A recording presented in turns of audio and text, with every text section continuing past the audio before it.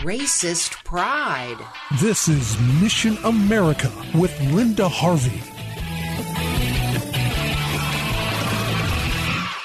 Okay, we knew this kind of bigotry was out there, but now there's proof. In Minneapolis, a recent teachers' union contract specifies that if the district is forced for budget reasons to lay off staff, guess what category of teachers goes first? White teachers. Yes, that's right. Discrimination is fine, I guess, in the pre-approved woke direction. In order to end a 14-day teachers' strike, they came to this agreement, which is that if there are layoffs, teachers of color will be preferred over teachers who are not part of the underrepresented population, referring to teachers and staff of color, and seniority will not matter. So now we are officially discriminating based solely on skin color as the only factor. I have a feeling we know what Martin Luther King Jr. would say about this. The social justice left is unleashing officially condoned bigotry in our country. And that's not the only instance in recent news with an action like this. At the University of California at Berkeley, there is an off-campus house that's not sponsored by the university called the Person of Color Theme House. This house is now officially banning even white visitors to its common areas. Todd Starnes reported on this. Here's what their notice on social media said, quote, "Guests are allowed in common spaces, but please be mindful if there are house members in the room beforehand. White guests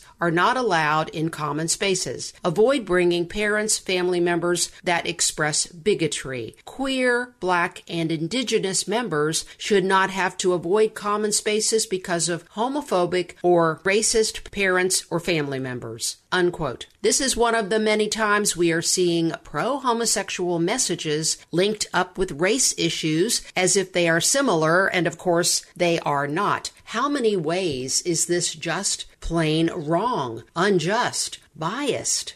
I recently gave a presentation in Cincinnati to a group on the issue of critical race theory. The ideas being promoted under that name should not be given such a lofty-sounding title. What's really becoming popular is hardcore bigotry, and we need to label it what it is. No school or university should tolerate this kind of attitude. In fact, it seems to me both the Minneapolis teachers and this campus house are guilty of violating local, state, school district, university, and federal civil rights statutes. As our children go back to school, let's be sure to monitor what they are taught. In the Bible, there is no consideration for race or any aspect of personal appearance, but God judges the heart.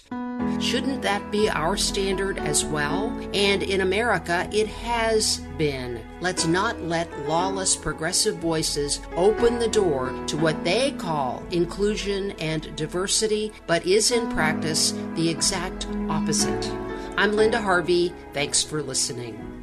Friends, I want to make sure you know about all the resources you can access at our missionamerica.com website. And also, I want to make sure you know you now have the option of a safe, secure online donation at Mission America if you are so moved to support our ministry. So go to missionamerica.com for more information, and thank you so much for your prayers and support.